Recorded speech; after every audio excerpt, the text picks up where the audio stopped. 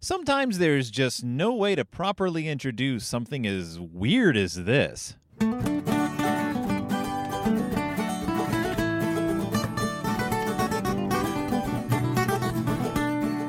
Hello and welcome back to Deep in Bear Country, a Berenstain Bearcast. I'm your host, Phil Gonzalez, and today we're covering something kind of weird and unusual, and I think I got the dates wrong, and I'm not sure where exactly this falls in the timeline of things, but I'm covering it anyway because it's weird and unusual, and I think I got the dates wrong. So, 1986 featured a book called The Berenstain Bears' Not-So-Buried Treasure. Now, in the listing I had, it was listed as 87, so I'm including it after the other books that are in this series, but it actually comes before, but it doesn't really matter because it's all one and the same. This is The Berenstain Bears' Not-So-Buried Treasure, which is an adaptation of an episode of The Berenstain Bears' 1985 etc. Saturday morning TV program, just like we covered last time, only this one has a weird little tie-in that intrigued me and delighted me and frightened me and befuddled me, and so we're going to cover it right now. Introducing TV Teddy, a bear who loves to talk. Yikes, it's a pirate! What are you landlubbers doing around here? We've been watching cartoons. And sing. You may say this, And watch his very own videos with all his friends. That's the spirit, Thomas. You TV Teddy, you never know what he'll say next. Oh, sure. What you just heard was a terrifying little device called TV Teddy, an animatronic bear toy thing that came out in the early 90s as a kind of advanced version of Teddy Ruxpin. Now, for those of you who know Teddy Ruxpin, this was a teddy bear doll that came out in the 80s where you would pop a cassette into a player built into the teddy bear, and Teddy Ruxpin would mouth along with storybook cassettes that came with him. And later on, you could buy versions of Teddy Ruxpin's friends who would mouth along with their parts in the adventures. Now, at some point, some brazen executive said, you know what would be better is if this toy was somehow connected to televisions.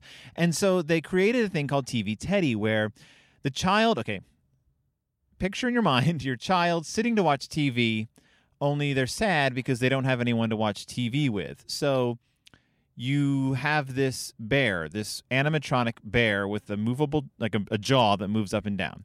And you pop in a video cassette, and the bear interacts, quote unquote, with the video cassette. So the video will say something, and then the bear will respond.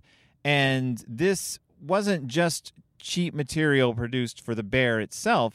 This also included episodes of cartoons that they would sort of have the bear respond to and interact with in real time, sort of like your own personal Mystery Science Theater 3000 friend commenting on the action in the video and explaining it to your child.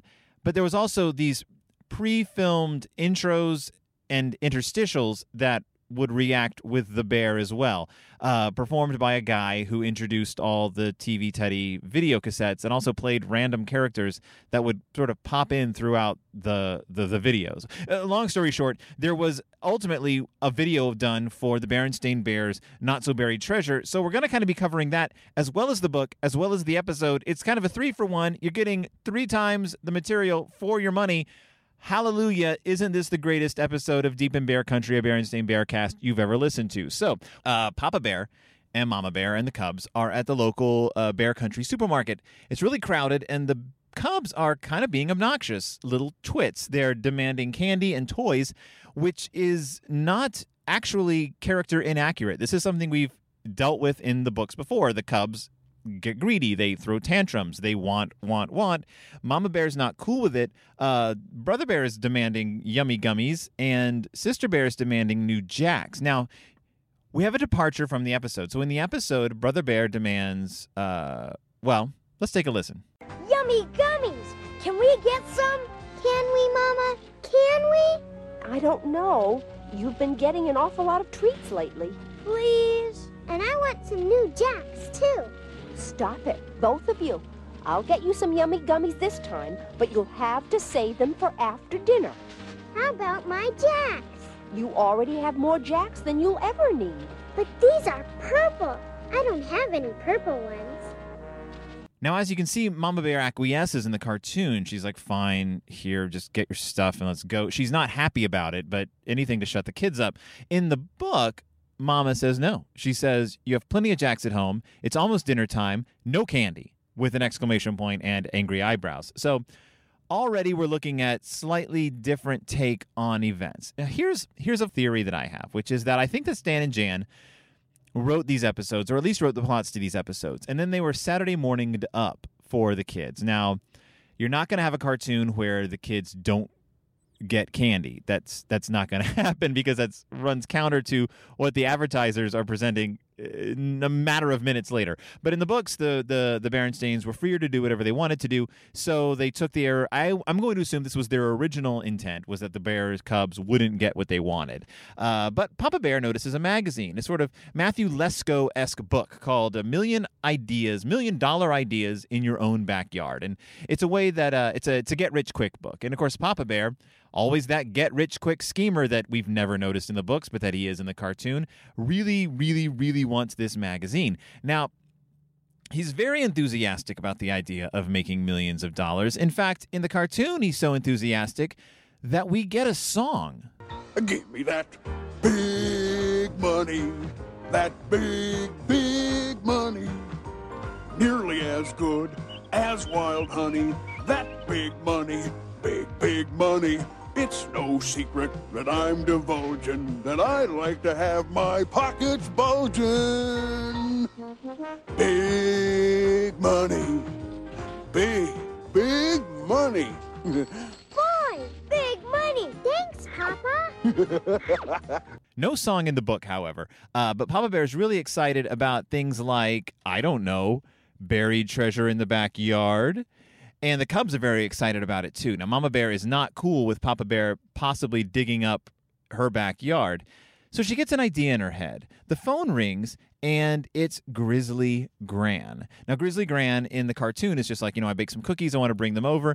They brush through all that in the book. And Mama's like, you know what? Come over, and hey, bring your crystal ball. Now, this is the thing. In the cartoon, it's established that Grizzly Gran is a fortune teller and that she may or may not actually have psychic abilities. But remember back in The Legend of Big Paw, the Thanksgiving episode, we saw Mama Bear doing some scrying herself, reading tea leaves, I believe, or honey squiggles, something, which worked, which was legit. There was legit fortune-telling ability in the bear community. Now, we know now that Grizzly Gramps and Grizzly Gran are Papa Bear's parents, but I'm going to assume that psychic ability is something that runs to hotter or colder degrees within the grizzly bear community at large. In bear country, you're dealing with magic. You're dealing with the ability to foresee the future, to read into the elements of nature.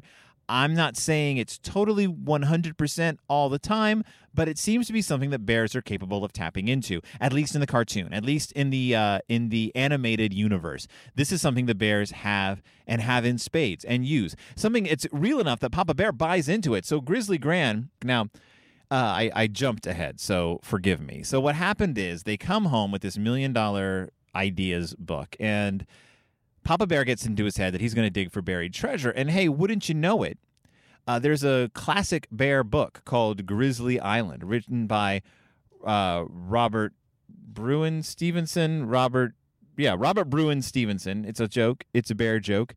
And it mentions that Long John Grizzly buried his treasure in Pirates Cove, and that there's a Pirates Cove in bear country. Again, landlocked state, all it's got is lakes. We got pirates. Remember that from the Coughing Catfish.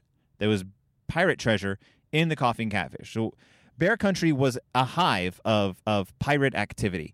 Now, before we go any further in this plot, let's go back to TV Teddy. So your children are sitting with their TV Teddy, and they're a few minutes into this episode. Before we even get to Robert Bruin Stevenson, before we get to Grizzly Gran, the Cubs have started to get excited about pirate treasure. And as soon as they mention pirate treasure, there's a cut in the episode. What happens in the cut? We get a performance by our friendly host, our TV Teddy actor, not the person playing the Teddy, but the person playing the person in the TV Teddy videos, who is going to do a little sketch for us where he's a pirate. And if you're watching this without a Teddy, if you're just maybe your teddy's broken. Maybe you never got the teddy. Maybe you just came across a VHS tape and said, hey, the Berenstain Bears and the Not-So-Buried Treasure, that looks fun. How long is it? Oh, 35 minutes. That's a pretty good deal. I'll buy this. You're treated to a sequence that sounds a lot like this. Arr, that's good, 'cause I got these gold doubloons to hide with the rest of me treasure.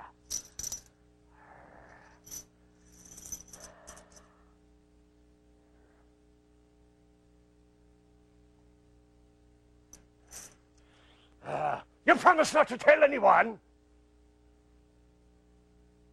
Okay then. Here's CB. That's the definition of dead air. It's a pirate with a lot of pauses and mumbling. But if you're lucky enough to have your TV Teddy and it functions, this is what you're in store for.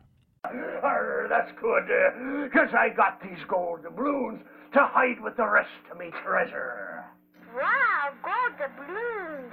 That's the kind of money they used hundreds of years ago. Let's say it together. Doubloons. Okay, show us your treasure map. You promise not to tell anyone? Who are we gonna tell? You're the only pirate we know. Okay then. Here's CB. I'm not actually sure which is worse, the dead air or the cloyingly sweet, annoying little teddy bear, but that's TV Teddy. That's what we're working with here. Now imagine you're watching a Berenstain Bears and you're also having to listen to this thing yammer over the TV.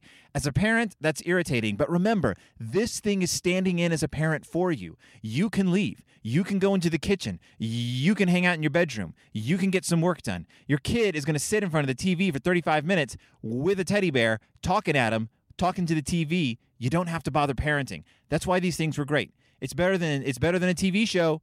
You just bought your kid a friend. So anyway, Gran comes over with her crystal ball, and she's got a prophecy for Papa. Oh, listen, Papa Bear, and you shall hear great, great wealth is very near. She leaves in the cartoon, but she kind of sticks around in the book a little bit. The timelines are wonky and weird. In any case, Gran has said there's treasure, but the prophecy doesn't say where to dig. So the Cubs are told that by Mama that there's an old map in the attic. In the cartoon, Gran has already left. In the book, Gran is still there, and she and Gran exchange a big wink. So at some point, a map appeared in the attic. I don't know if Papa Bear has just never been to the attic or the Cubs have never been to the attic, but they run up to the attic and they find a map. And here's something interesting. It's a map to buried treasure. There's an X marks the spot, and it's of Bear Country, a map of the Pirates Cove area in Bear Country. And Brother Bear, in the book, not in the cartoon, in the book, Brother Bear says, the map doesn't look very old. The paper isn't yellowed at all.